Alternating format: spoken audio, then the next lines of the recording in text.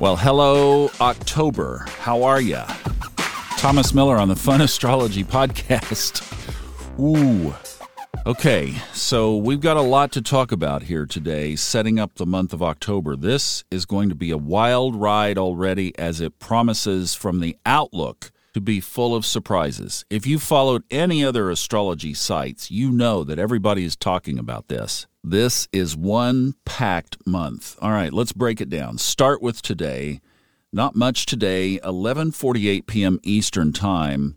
The moon goes void of course in Capricorn. Changes signs tomorrow morning into Aquarius at 6:20 a.m. This lunar position changing from Capricorn into Aquarius could end up being quite significant as the week gets started, but we'll see. Let's lay some more groundwork here. Mercury, as of early yesterday morning, is no longer retrograde. That's good news. We have two other planets stationing to go direct from their retrograde course. On October 8th is Pluto, and on October 23rd, Saturn stations direct. And then on my birthday, October 30th, Mars turns retrograde. We have a full moon on the 9th, so right there, the day after the Pluto station direct. And then, of course, we have the solar eclipse on the new moon on the 25th, and that will be in Scorpio. Let me give you a couple of ingress dates here. On the 10th, Mercury enters Libra. On the 23rd, Venus enters Scorpio. Scorpio season also begins on the 23rd, so both the Sun and Venus on that date. Jupiter enters Pisces on the 28th. That's also significant, where it will stay on its retrograde recourse until it turns direct and then re-enters Aries in December. One other date, it's a November date, but it's significant in October, and that is November 5th is when the Sun next conjoins the south node of the moon in Scorpio. Why is that significant? Well, if you follow our moon wobble count, then we back up from that. And I've been playing with this a little bit because the way it was taught to me is the moon wobble backs up 3 full weeks from that date. So that would bring us all the way back to October 15th. Saturday, October 15th would be the 21 day prior to the next conjunction with the sun and the nodes.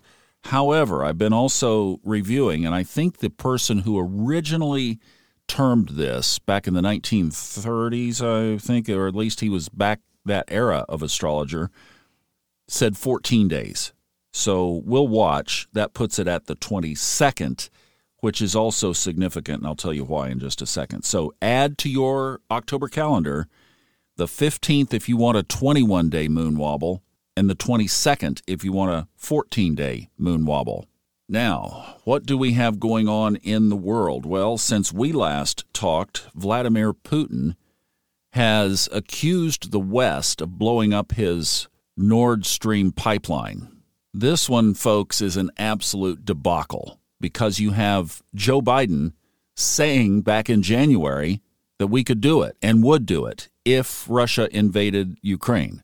Well, Russia invaded Ukraine in February. Biden didn't do anything about it then, so did he do something about it now? If not, if Putin supposes he did, is that enough to potentially Pluto all over the place in the United States chart and solar arc chart create some kind of nuclear conflict? I mean, look, we go back to, I love how Robert Glasscock puts this. You look at these aspects, and then you step away and you watch the news, you watch events unfold, and you say, are we moving closer to or further away from? And we continue, inch by inch, step by step, moving toward what these aspects in the sky indicate. Pluto in the United States chart, either the natal chart or the solar arc chart, is in 3 conflicting or challenging aspects. In the natal chart, it's the Pluto return itself.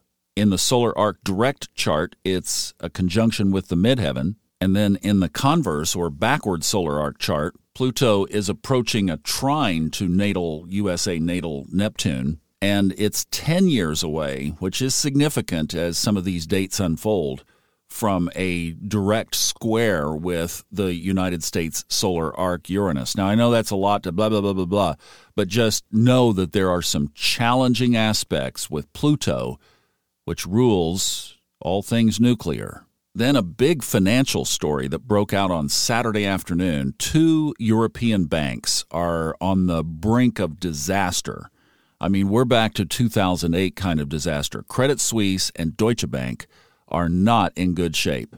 I spent quite a bit of time on this over the weekend, and where the Fed has been taking interest rates in the United States is having a ripple effect across the world. And this is, as for the next 12 days, add the last big aspect into the chart, and that is the degree-based square at 18 degrees, Saturn squaring Uranus again, now for the 4th time since last year.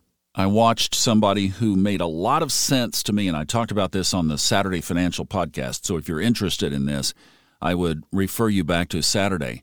But I talked to this guy who made a lot of sense to me, who said that if there is a crisis with the U.S. dollar, it would begin with the euro, and it would move quickly.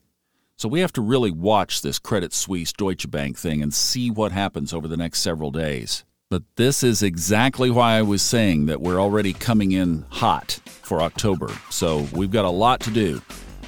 Last week, I recorded some of the episodes ahead of time because of my schedule. This week, I'm keeping it very tight because the news could shift a lot here.